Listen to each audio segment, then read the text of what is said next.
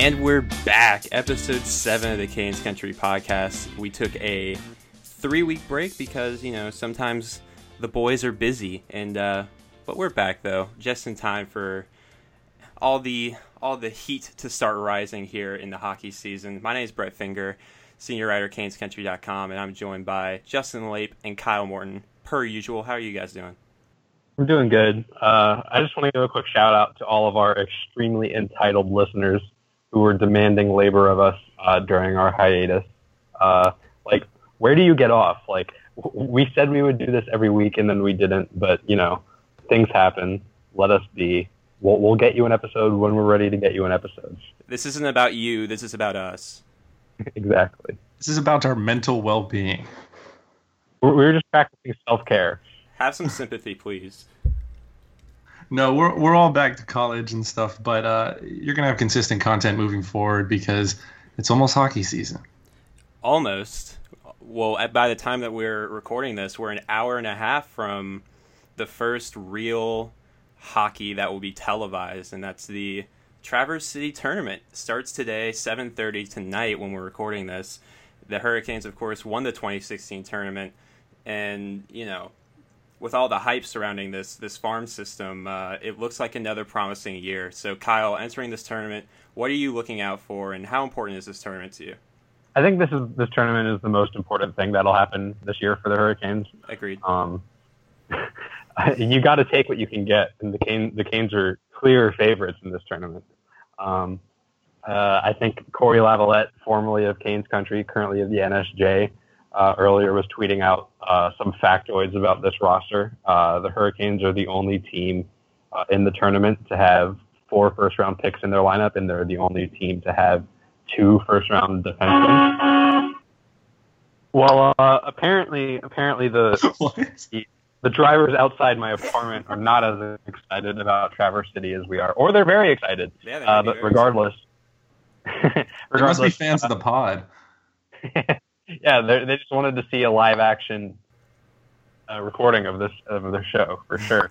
Anyway, as I was saying, 4 first-round picks for the Canes, more than any other team. 2 of them being defensemen. No other team can say that.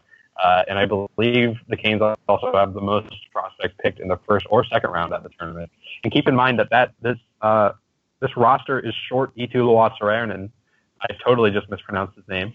I think we're all going to need a little learning curve on that one, but his season is underway over in Europe, and Luke Martin of the University of Michigan is ineligible for this tournament as well due to his status as a collegiate player. So the Canes have 2 second-round picks that aren't even on this roster that could theoretically be somewhat of impact players had they been able to play. Well, for me, I think it's going to be able to see Martin Necas for the first time. Go up against some top young talent. And, I was not necessarily sold on the pick, but I think, he has a lot to prove in this tournament. All eyes will be on him in terms of, Canes fans, wanting to get a glimpse. But, it'll be nice to see how he fares against them. And I know that Chip Alexander of the News and Observer reported that he will most likely be headed back to the Czech Republic. But it'll be nice for him to get his feet wet. Yeah, and I think, even dating back to a few years ago, we've seen how this tournament can have a big impact on who makes the team and who has a head start to, have a good training camp.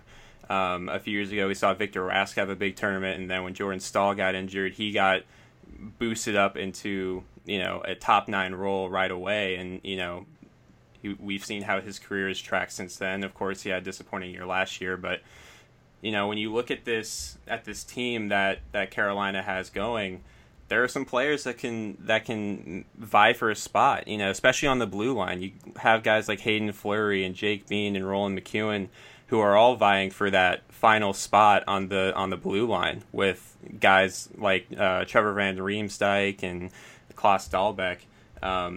Up front, even there's some really notable guys. It's a really deep forward group, so the kind of talk that Carolina's farm system is all defense, not really much offense, is kind of wrong, because you have future NHL talent guys like Nicola Waugh and Warren Fogle, and of course, like Justin said, Martin Necas is going to be a guy to watch as he's brand new to the system. Yanni Kukkonen and Julian Gauthier as well. It's a deep team, and it's hard to really argue against them being, a team that can repeat here in this tournament. And bringing it into a more specific view, I think the one guy I'll be watching pretty closely as this tournament progresses is going to be Hayden Fleury. He's a 2014 first rounder, so he's 3 years since his draft now.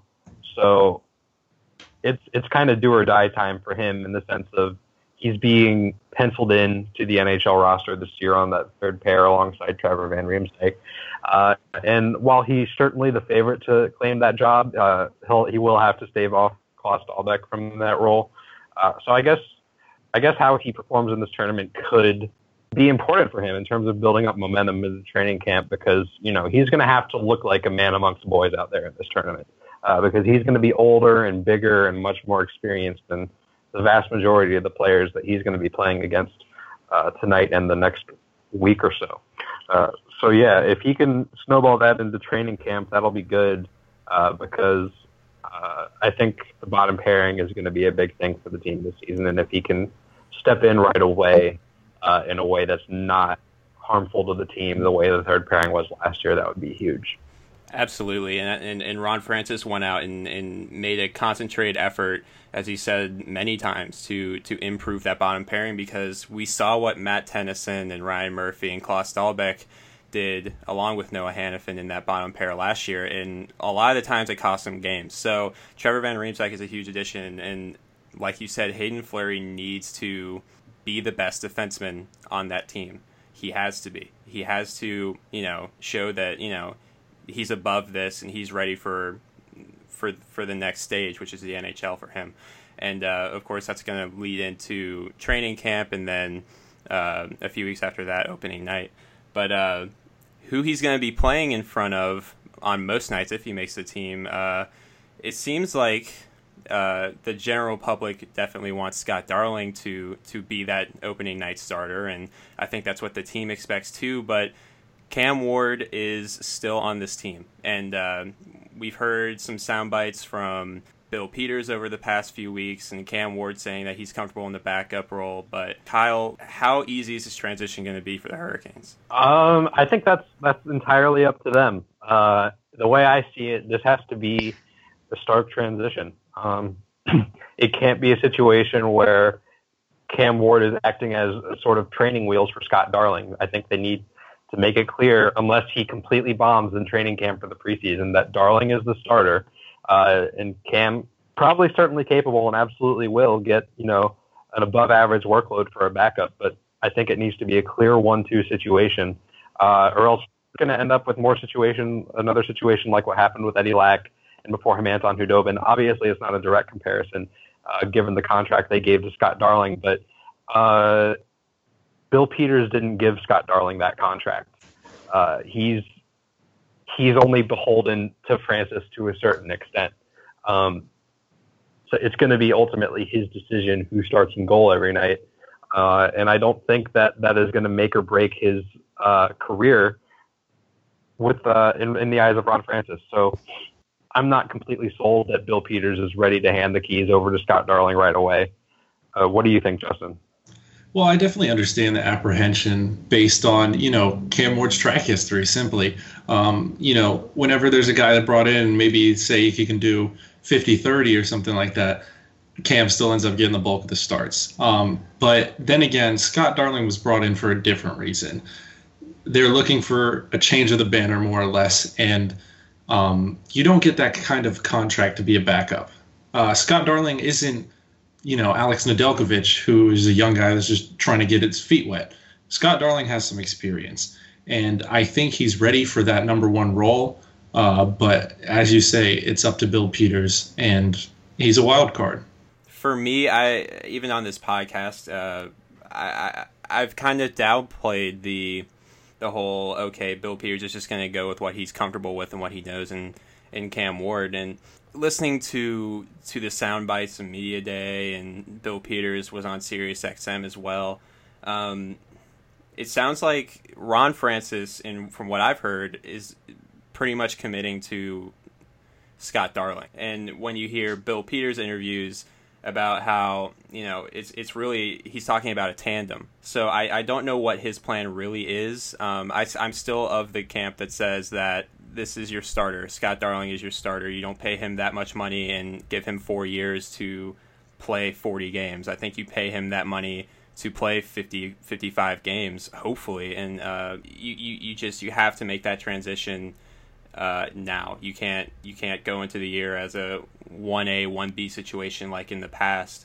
I think the best thing for Scott Darling in his career is just to be given that number one spot. Of course, he has to earn it in training camp and preseason, but I think he will do that. It should be his job to lose. Like, obviously, we're not sitting here saying that no matter what Darling does in training camp in the preseason, he has to be the starter. Obviously, there's some sort of bar he has to get over, but I just think that bar should be pretty low, personally. And I agree. I agree with what Brett said. I think for sure that Francis is committing to Darling as the starting goalie, but as I was kind of getting at earlier, I think there's an extent to which Peters and Francis can see things differently, in that they seem to have a relationship that's okay with that sometimes, is what I guess what I was getting at. Like, it doesn't seem like they always have to be 100% doing the same thing. It seems like there's a little bit of a mutual trust. If Peters comes to the conclusion that Ward is the better guy for the job, that wouldn't shock me. And it wouldn't shock me if Francis doesn't step in to say otherwise. Yeah, and I think the thing about it is Scott Darling is going to come in with expectations. When you bring in a guy like that and sign him to a longer-term contract, he has to pull a certain amount of the workload. But you have to also understand that he's headed to this team, and he may need to get acquainted to the system and things of that nature. So I think you could see Cam start a few games early on. That would, probably more than you would like. But I think ultimately Cam will end up back up in the backup role. You kind of have to consider the schedule too, because while it's not a big lengthy road trip like it usually is at the beginning of the year, which is a huge advantage for Carolina as opposed to other years, when they're on that road trip, I mean, I'm sure Cam's going to get a game or two, just because it's early in the year. But I don't know if that should necessarily be a warning flag as well. No, I agree. Obviously, I'm not saying Cam shouldn't start at all. He is a veteran guy. He has a lot to impart to Darling in terms of knowledge. And I think there's something to be gained from Cam getting his 25 to 30 games for sure. Well, Cam Ward's definitely a veteran leader on this team, but we have to look forward to who's going to be the actual leader of this team next year. And we're still without a captain, guys. Who do you think will be the long-term captain of the Canes? Yeah, I mean, look, this has been something that's been talked about for a while now, about dating back to last year, ever since Eric left, really, who's going to be the captain of the team. And I think you have your obvious candidates, be it Jeff Skinner or Justin Falk or Jordan Staal. I think Jacob Slavin has done an incredible job both on and off the ice, as he stayed here all summer and was a big part of community efforts. And he was there at the arena when they introduced the jerseys on draft night and stuff. And if I was to pick a player right now, I think it'd have to be between Jeff Skinner and Jacob Slavin. And really going into the summer, I didn't really expect Jacob Slavin to be much of a candidate for that spot, but to see the way that he's really involved himself with this community and seeing him do the stuff that he's done in over the past few months, there are some good options. You have a lot of young guys who project to be with this team for a very long time. Skinner and Slavin and Falk, of course, among that group. Jordan Staal isn't going anywhere anytime soon with his contract. So there are a lot of options and some good ones. Yeah, I'd like to see Skinner be the captain. I just think that makes the most sense in terms of in terms of skaters at least, he's the guy who's been here the longest and has the most understanding of the market and the team, the franchise, and why things have been going wrong. And also last season down the stretch, I think he was just the guy who showed the most leadership when they were trying to work their way back into the playoff hunt. He just always had the big goal to either tie the game or put them ahead late or seal the game. He just always came up big down the stretch, and I think that at least from as far as we can judge, in that we're not in the locker room, we're not seeing the team interact on a day-to-day basis. I think with what we see in terms of leadership being exhibited on the ice, I think Skinner is probably the best choice for that. But I mean, there's a number of ways they could go. You mentioned Slavin, but for better or worse, I think Justin Williams is going to be considered. He's certainly a veteran who's been there and done all that. Jordan Staal, another possibility. I doubt they go that direction, just because there's a degree of awkwardness that would come along with the captaincy being transferred from Eric to his younger brother long after Eric's departure. And I think Falk also has a chance too. He's worn an A for a while. Like I said earlier, there's only so much we can judge. So if he's worn an A for so long, then Peters might see something there. But I would say Skinner has to be the favorite. Yeah, for me, I think it's Jeff Skinner. I mean, he's been on this team for so long, and he's overcome a lot. And I think a lot of people don't understand that. He may not be the Rod Brindamore type leader, but he's definitely led by example, at least the past few seasons. Bouncing back from concussion injuries and just really being the guy for the team, the franchise player. And I would really like to see him become captain. I understand, you may want more of a veteran guy like a Justin Williams, but I don't buy that, because I think we have a young team that is continuing to build, and I just feel like it should be a young guy to lead the team. I don't think you necessarily need age. And, Williams only is here for a 2-year contract as of right now. He may retire at Kane, but, that will remain to be seen. But I think it should be Jeff Skinner. Yeah, I mean, it's hard to not agree with that, because I talked about how Jacob Slavin's kind of put himself out in the community, and you see Jeff Skinner doing the same thing, whether it's giving jerseys to Taylor Swift and Ed Sheeran. It would kind of be like Eric Staal, and the fact that you see a guy, and this is a good thing, you draft him, he goes through, Jeff Skinner at least goes through a lot of adversity early in his career, and a lot of players would not have come back from all those concussions and all those, what ifs, all the people, kind of doubting what he was going to be, and he's turned into a star player. He finished 6th in goal scoring last year. When the moment was biggest for this team over the past few years, and granted, we haven't had a whole lot of big moments given the state of the team and the rebuild. So, of course, Jeff Skinner is an obvious and very good option for that role. And while the Hurricanes try to find their on-ice and locker room leader, off the ice, there's the sale of the Carolina Hurricanes is still ongoing. I know it has become a joke of this podcast to kind of lead in every week with ownership updates, but right now, not much. Talk's still ongoing with Carmanis and Greenberg. Again, no red flags, which is really all that we can ask for at this point. But there's not a real update to provide, so, still going in the right direction, and, that's all I can ask for. Yeah, it'll definitely be interesting to see how the ownership situation develops over the next month or so leading into the season. Another situation, switching gears a little bit, that has been developing for a while, is that of Matt Duchene in Colorado.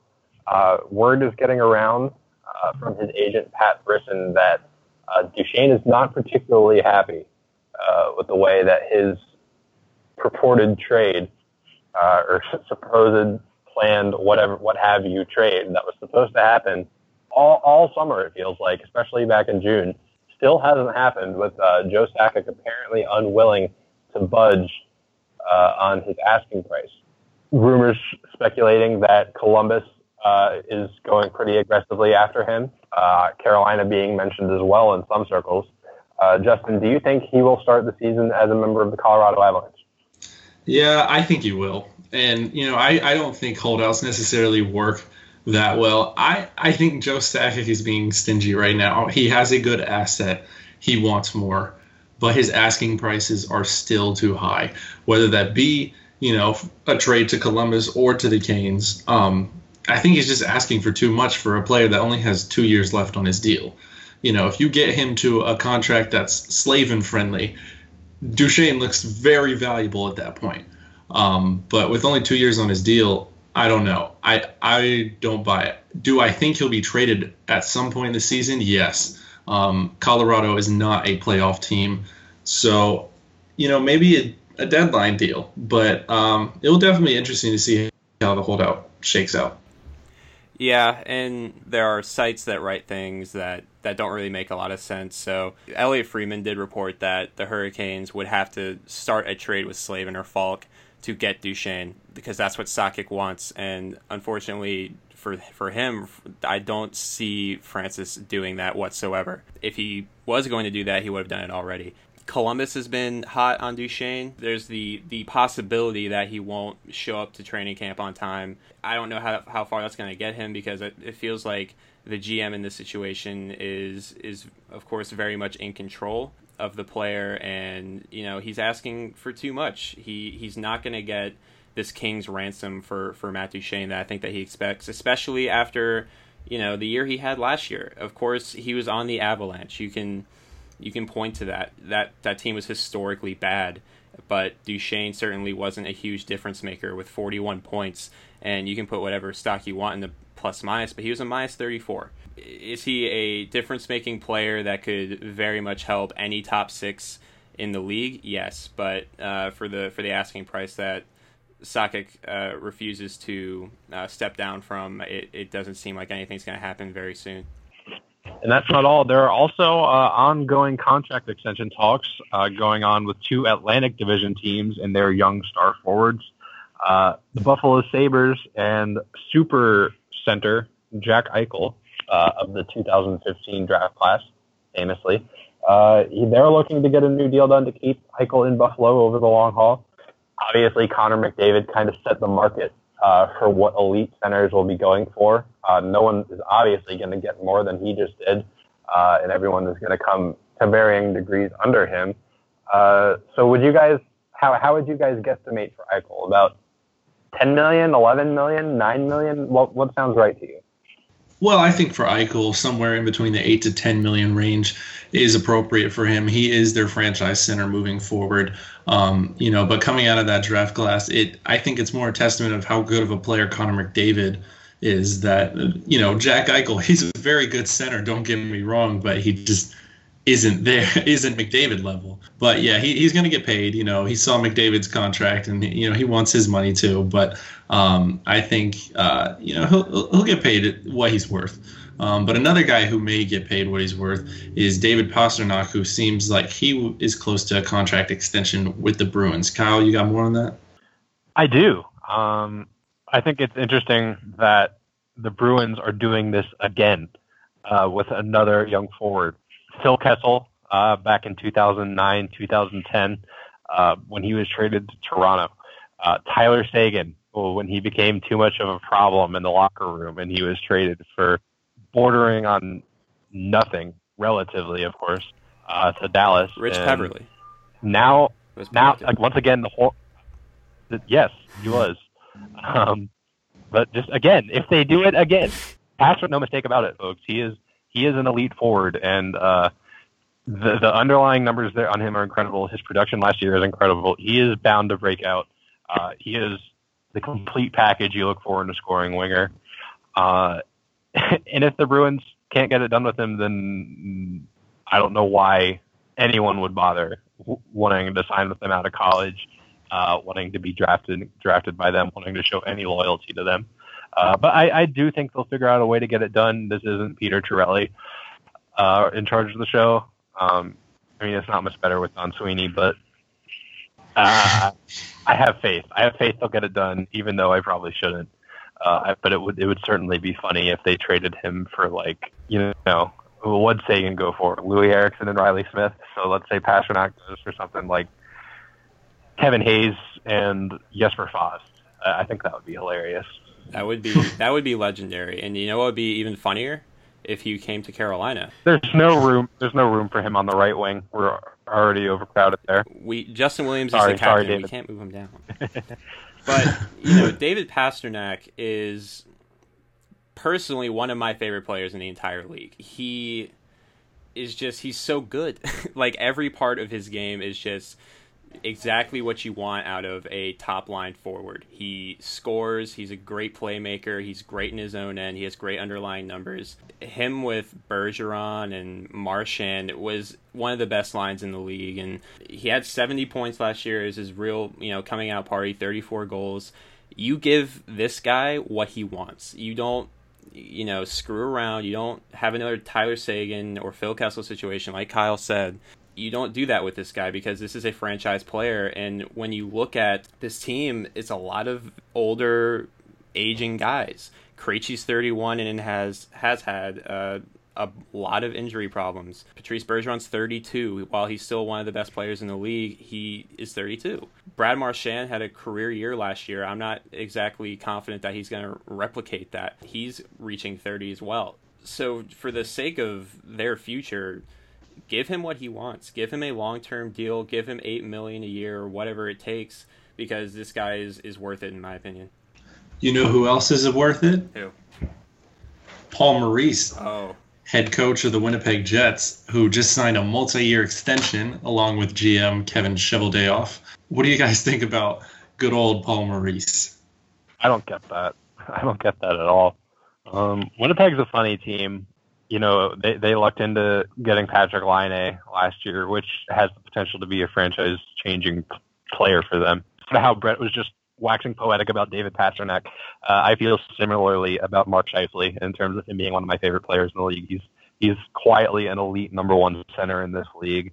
And alongside Laine, you got Nikolai Ehlers there too, and Jacob Trouba on the back end. There's a good young core there in Winnipeg, but they haven't won really. They made the playoffs the one time, and they got swept under the Cheveldayoff Maurice tandem. And it's not like they've been a rebuilding team that whole time frame too. Like, this is a team that was in theory built to win. And I don't know. I just question the ability of Cheveldayoff to put pieces around his core guys. I question the ability of Maurice to get the most out of the full lineup. And I guess, to be fair, goaltending, similar to what's been going on here, goaltending has been holding them back a lot. But on some level, that has to fall on the GM as well. Connor Hellebuyck was a great prospect coming out of college. He posted fantastic numbers all throughout his collegiate and minor league career. So if he can turn in a better year this year that was more in line with his first year, in which he started 26 games and had a .918 save percentage, if he can do that over 50 or 60 games, then I think Winnipeg could be in business. But the coaching staff there, the scouting department, the video crew is going to have to find a way to get him back to where he was, because it was pretty surprising to see how poorly he did last year. I really didn't see that coming. But I'm not firmly on the pulse of Winnipeg, but I was a little surprised by that. Seems like a good idea to have a fresh voice in there. I like Winnipeg's team, like a lot of it. I agree with you. I think Mark Scheifele is a first-line center, and he's great, and he, it was wise to sign him to that long extension for just over $6 million. I think that's a steal for Scheifele. I like Blake Wheeler, even though he's getting older. Of course, Patrick Laine is going to be in tandem with Mark Scheifele and Nikolai Ehlers, the face of that team going forward. But Paul Maurice is kind of an interesting thing to throw in with that, because we've seen him be very successful, of course, and we've also seen what can happen when he, overstays his welcome, or, it kind of just starts to fall apart a little bit. My question for you, Justin, is how long until we are hearing Mo must go chants in Winnipeg? It's only a matter of time, honestly. Winnipeg's like the weirdest franchise to me. They moved from Atlanta, and there was so much hype. There was so much hype behind them. They were basically the same team in a different location. But I don't get the Cheveldayoff extension. He's not a guy that really manages his assets very well. I don't think they're the best drafters. Yes, I think Scheifele was definitely their diamond in the rough. And as Kyle said, he is definitely a first-line center. But I just don't get this franchise's direction. It seems like they're always stuck in purgatory, more or less. I just don't get it. It's a matter of time until Mo must go comes back. What was weird to me about the Jets? What's that?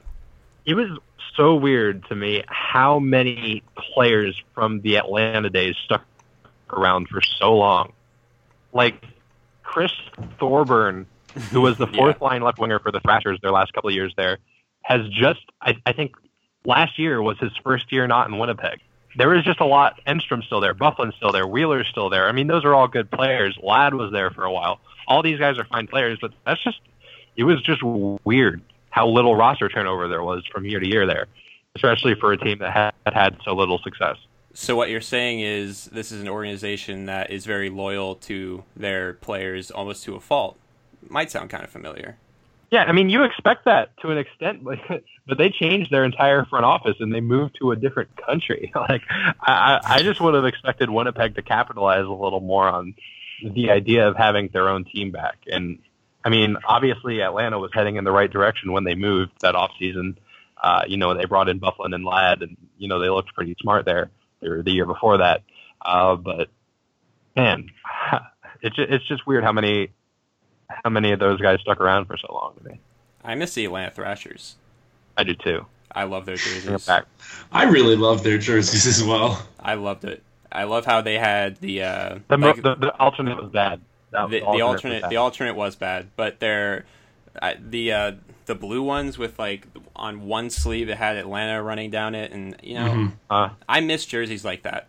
I miss fun jerseys, and which is why I'm so damn thankful that the team picked an outgoing, fun jersey for the Hurricanes. Yeah, I definitely like the addition of the black on the bottom. I think that's really nice. I know a lot of people are a fan of the checkered flags along the bottom, but I don't know. I guess, the most of the league overall is going for a cleaner look. They got to put advertisements on the jerseys. Yeah, in 3 years, there's going to be no logos, no patterns. It's just going to be colors, and you're going to have to guess who's who. You're going to have to guess who's who and who they're associated with their advertiser. I can't wait for the Bojangles logo to be on the crest of the Carolina Hurricanes. It'll be beautiful. But you know what else is beautiful? No. We are not moving on. Potential sponsors for the Carolina Hurricanes uniform. Go. Think outside the box. Cookout. Definitely Bojangles. I know you said think outside the box. Let's go with Goodyear. What about good berries instead of good berries? Good berries. Capital Broadcasting Company. Yes, that's a good one. McDonald's. Backyard Bistro. Uber. Uber. Amazon. The Amazon Carolina Hurricanes. If they really want to hammer home the whole MLS expansion, they can just put the Carolina FC logo on there. You could also put the logo of that lady who does the game. She's like a real estate lady, and they do that game. Ida Turbet. What's her company? Is it? Yeah, I don't know. It's some real estate company, and she's there, and she smiles a lot. That's all I remember. I think that. Oh wait, no, Linda Kraft. I'm thinking Linda Kraft. There we go. Yeah, Linda Kraft, right in the middle. Apologies to Ida Turbet. Sorry. And every night, the 3 stars each get a copy of NHL 17 and a little lawn chair that they can sit in, and a drawstring backpack. Okay, I've got drawstring backpack. I've got an idea for you guys. What if we did the Carolina Hurricanes brought to you by the Carolina Hurricanes? You're printing money. You're paying yourself. I quite honestly, I don't see how that could fail.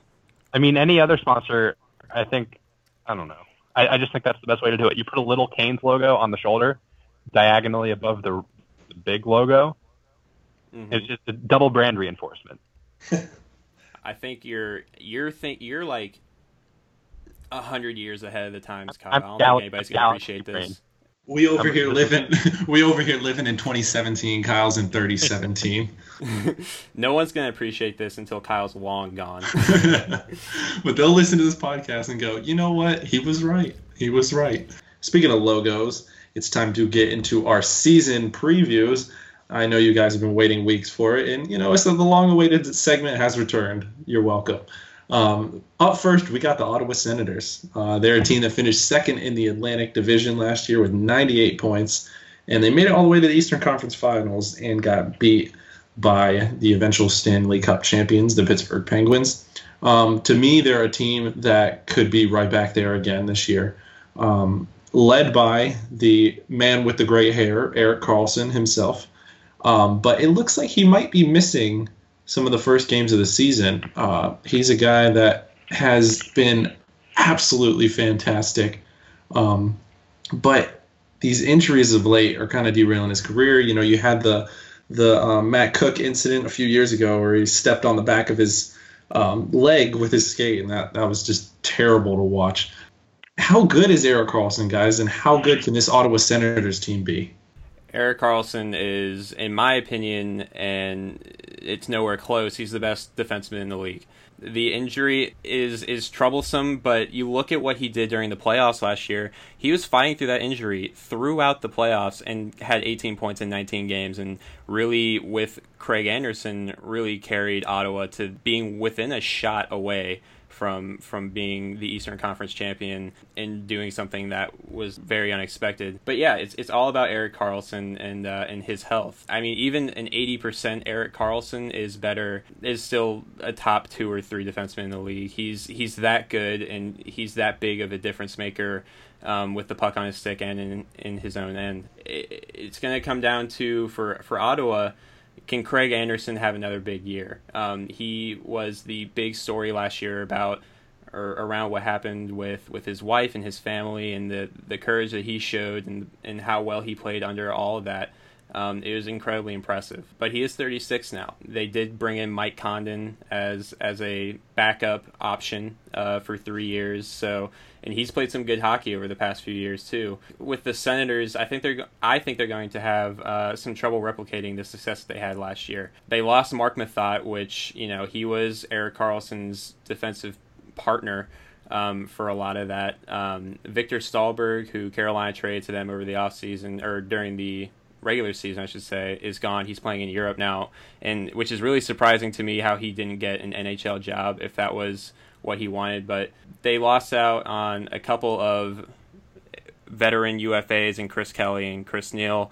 That's not going to have a huge impact on them, I don't think. But if Colin Wilson, who signed his ELC over the summer and it projects to be, you know, a big time forward for them, if he can step in and, you know, lead that offense a little bit with Kyle Turris, and you're hoping Bobby Ryan bounces back as well, you know, they can still be dangerous.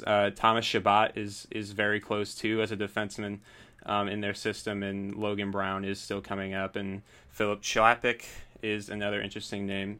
But this is kind of a wild card-esque team to me. Not in the sense that they're going to finish in a wild card spot, but I don't really know what to expect out of this team because there's a lot of guys who are getting older and under some big contracts. Dion Phaneuf is in that category. Bobby Ryan just turned 30. They have Alexander Burrows for 2 more years, and he's 36, and he's getting $2.5 million. So we'll see. You know, this could be a team that could compete in the Atlantic, or I could see them finishing outside of a playoff spot. Yeah, Ottawa for me is, man, they're just that team you always sleep on. And then all of a sudden you wake up and they're in Game 7 of overtime against the Pittsburgh Penguins in the Eastern Conference Final. So you never know with this team. Obviously, Erik Karlsson agreed completely, the best defenseman in the league. I just don't know. I don't know about this team. You never want to count them out, but they're just not that impressive on paper. I think Chabot's going to be a wild card if he can come up and play that left side of Karlsson when Karlsson comes back. I think that's something that could make this team a real contender. If they have another, dynamic guy to go along with Karlsson who can, another passing target for Karlsson, a guy who can finish from the blue line like Chabot has shown throughout his junior career. I think that'd be a big difference maker for them. I think Mark Stone is a guy who doesn't get enough attention. Really good player, does it all very well from the wing position, and I think the depth is impressive there, too. I mean, Pajot put up 4 goals in the playoff game this year. Obviously, that's not completely emblematic of anything, but he's just another guy from their bottom 6. And Dzingel, I feel like, is a guy who always scores against the Canes for whatever reason. I just get that impression. But, yeah, another guy who's the threat out of the bottom 6. So deep forward group, elite defenseman. For me, it is going to come down to Anderson and Condon for them. But another team that it's going to come down to the goaltending for, in my opinion at least, is the Philadelphia Flyers. The Flyers had a rough year last year after 2 years ago when they had a shocking run to end the regular season and qualify for the postseason. This year, they had a lot of luck in a different way as they won the NHL draft lottery, or at least the second pick in it. Ended up with Nolan Patrick after the Devils went the direction of Nico Hischier, first overall. And now, all of a sudden, the Flyers, who were pretty decent last year, have an elite prospect that's probably going to make their team right away. Some teams never get that luck, do they? But another interesting team for me, I look at Claude Giroux. He seems to be on the downslope of his career, and he's a little bit young for that, for it to be as stark as it has been for him. Jakub Voracek, obviously an outstanding player, but the defense for this team is intriguing because they got Ivan Provorov, pretty good rookie year last year, profiles as an elite defenseman when he's done developing. It'll be interesting to see him take a step this year. It'll also be interesting to see if Shane Gostisbehere can bounce back and start putting up points the way he was 2 years ago. But his underlying numbers actually didn't take too much of a hit last year. He was a lot better than he looked at times. It was just some of the puck luck that he was getting 2 years ago wasn't going quite his way. But they still got Andrew McDonald there, plugging away in the defense unit. That's going to bring them down a little bit. But they got Travis Sanheim waiting in the wings as well, who was one of the other defensemen taken right after Hayden Fleury in 2014. So this is an intriguing team to me. Dealt Braden Shen to St. Louis, which I thought was a little puzzling. What do you guys think of their offseason and how they profile moving forward? Yeah, well, obviously the best addition of the offseason was Nolan Patrick, who fell into their laps more or less. Got injured in the emergence of Hischier. He kind of just took over. So, it's definitely a good prospect to add to a team that, to me, as you guys mentioned with Ottawa, they're just not impressive on paper, but they get the job done. Overall, though, I really like their young D prospects in Sanheim and Morin. I think, in my opinion, they could honestly have a defensive four that could maybe even rival the Canes. They definitely have a lot of young talent there. But I don't know if I'm sold on Brian Elliott in goal. This is a very tough division this year. A lot of the teams in the division got better, especially, Columbus and us included. So it'll be interesting. I'm not sure if they're a team that can get over that hump and make the playoffs this year. Yeah, I mean, it looks like they're a goalie away from being a threat here for the Hurricanes and everybody in the Metropolitan Division. Nolan Patrick, of course, is a huge get for them.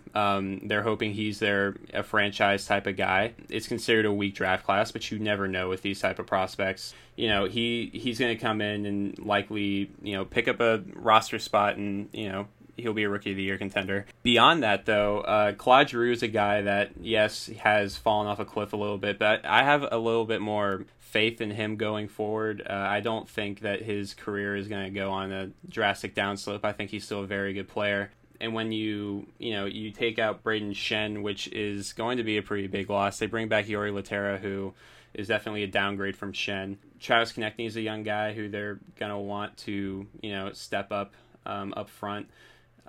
Shane Gostisbehere got that big contract extension. He's going to have to play up to that money. Ivan Provorov is a really exciting player. Like Justin said, I don't know if I trust Brian Elliott.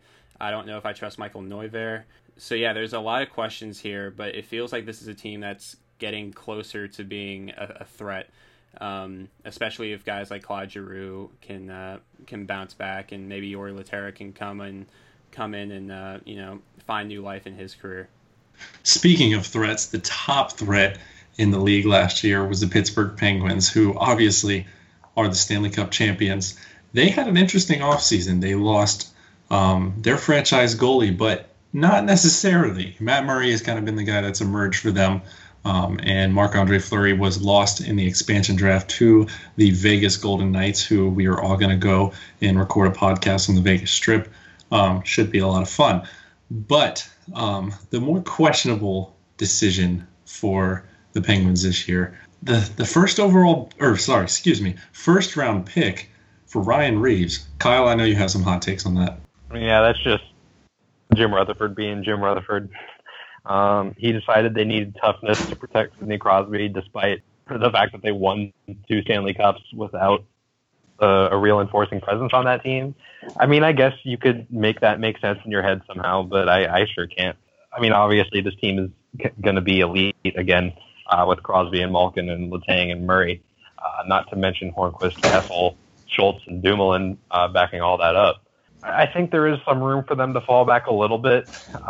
Certainly losing Nick Bonino and Matt Cullen in the same offseason is going to hurt their third and fourth lines a lot, and they don't really seem to have much in the way of an adequate plan to replace them. I think they're penciling in Carter or Rowney take one of those slots, and I wasn't particularly impressed by him in the playoffs. And obviously, probably the funniest thing of them all is the fact that they invited Jay McClement to camp on a PTO, and he doesn't seem to have much competition for the fourth line center slot in that camp. So that would be interesting, going from Nick Bonino and Matt Cullen to Carter Rowney and Jay McClement. Obviously, that wouldn't preclude them from being a playoff team at all, but it would certainly make them more beatable on a night-to-night basis in the regular season, which could be helpful to the Canes. Yeah, Jim Rutherford has made some very Jim Rutherford moves over the past little bit, but this is still the best team in hockey, and I do think that they might take a step back too, just because they've played a lot of hockey over the past 2 years. I mean, this is a team that I question a little bit down the stretch how much left they're going to have in the tank, because this is largely the same roster from 2 years ago. Again, they've played a lot of hockey, so I wonder where that's going to come into the equation for them. It was wise to send Marc-Andre Fleury packing, because I think Matt Murray is definitely their future in net. It was very odd that they also gave Vegas a pick to take Marc-Andre Fleury, even though that was 100% who they were already going to take. Look, Jim Rutherford's going to do what he does, but you look at guys at the very top of the lineup, Crosby and Malkin, of course, are, two of the top 4 or 5 players in the league. Phil Kessel, of course, is a big part of what they're doing. Ryan Reeves, that trade was very puzzling, why they would give up a first. And on top of that, the guy who was available for St. Louis at 31 was Klim Kostin, who was a guy that going into the draft could have been drafted top 15. He seems good. And there's some question marks, but more so than that, this is a team that they've proven they can win. Now if they can just stay healthy and not get too worn out playing their hockey, this is a team that is instantly a Stanley Cup favorite for the 3rd time in a row, and it's going to take a good team to knock them off. So we discussed these teams, but I guess what really matters is, are they going to be playoff teams? So, Justin, do you think the Ottawa Senators are going to be a playoff team? Oh, yeah. I think they will be. I think they're an extremely well-coached team. As Kyle said, they look terrible on paper. They just, there's not names on there that necessarily stick out to you.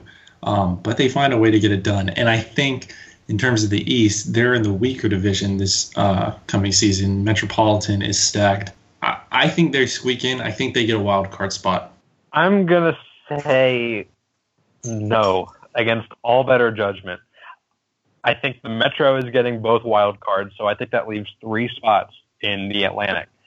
And I think Tampa's a lock, and I think Toronto's a lock. And I just like Montreal a little bit more than I like Ottawa, I think. But I know that's going to be wrong. I know Ottawa is going to squeak and grind their way to another playoff appearance. But I don't think they will. You're 100% right, because when I look at the Atlantic, Toronto's going to be in there. Tampa's going to be in there. They missed the playoffs last year, but I definitely think they're going to come back and be a force. It's really between that final Atlantic spot, which I think I agree with you. There's going to be 2 Metro wildcard teams. It's down to Montreal, Ottawa, and Boston. And I don't know if Ottawa can outplay Boston and Montreal for that final spot. It's tough, but I have to say no. I think they're going to just miss out on a playoff spot. And I think also, in my opinion, I think Philly will miss out on a playoff spot. As Kyle said, he thinks that both wild card spots are going to Metro Division teams. I don't think Philly will be one of them, and I don't think they're good enough to get into the top 3 of the division. They're learning, and they're kind of in a transition mode, more or less. But with their young talent, they're going to be a force to be reckoned with again. For Philly, for me, I think they're going to be heavily competing for that second wild card. I I think their direct competition for that spot is going to be the Rangers. I'm going to go ahead and say I think they will beat out the Rangers for that spot. It was a while ago that we did our Rangers Devils Islanders episode, so I do think I said the Rangers would make the playoffs on that one, but as of this moment, I am feeling the Flyers over them. That battle is going to come down to Lundqvist and his health for me, but that's off the topic because we're talking about the Flyers. But I think Giroux bounces back a little bit, and I think their forward depth carries them with Simmons, Voracek, Konechny, Couturier. I think Laterra could bounce back for them. They've got Raffl and Reed. It's a deep forward group. If Provorov and Gostisbehere take steps this year, that's going to be a tough team for the Rangers to beat out, I would imagine. So I'll give the Flyers the 5th spot in the Metro for now. Might change my mind at any second. These first two are tough because Philly is in a very tough division, admittedly, but at the same time, this isn't an awful time to be in the Metropolitan Division because you see Washington, I think, is going to take a step back. The Rangers are going to take a step back. Columbus is going to have a tough time replicating that magical year that they had. And Pittsburgh has played a lot of hockey, like I said, over the past 2 years. And they lost Ron Hainsey. Do you come back from that? The Canes didn't. The Canes traded Hainsey, and they missed the playoffs. That's a very good point. And damn it. Yes, they're a playoff team. I think that I agree with Kyle. They're the last wild cards team, 8th in the East. I like their youth. I like the emerging blue line that they're going to be having over the next few years. And I think Claude Giroux is going to bounce back and be a number 1 center for them this year. And Nolan Patrick is going to be in the Calder talk all year, and as he should be. And if he can back that up on the ice, I think that's going to be a really interesting team to watch and a team that can make the playoffs. So, yes, I do think that they will make the playoffs. And there you have it. That is episode 7 of the Canes Country podcast. Thank you for your prediction, boys. Don't forget to follow us at Canes Country SBN. That's at Canes Country SBN. You can always follow me on Twitter at LankyLape. I can be found at K_Morton9. And you can find me on Twitter at Brett Finger, BRETTFINGER. Of course, you can find all of our great content on CanesCountry.com, which is going to be going back into full throttle here soon, which is exciting. And this podcast will come out every week now, we promise. Yeah, we were bad. We're going to be back on track. But it's also a good time of year because football has started. Quick before we wrap up, Carolina Panthers predictions. Predict their record and go. Ooh, I think that I think they're gonna have a little bit of a bounce back here. I think I'm gonna go with 9-7 for their record.